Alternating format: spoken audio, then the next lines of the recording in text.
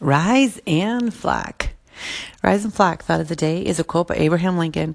Most folks are as happy as they make their minds up to be.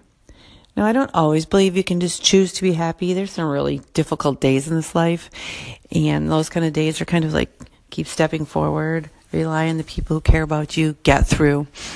But I'm talking about your ordinary general days. Happiness is a lot of times a choice. You can choose to be happy with what you have, or you can choose to want more. You can choose to be happy where you live, or you can choose to always think there's something better. You can choose to be happy with the way you look, or you can choose to never think you look good enough.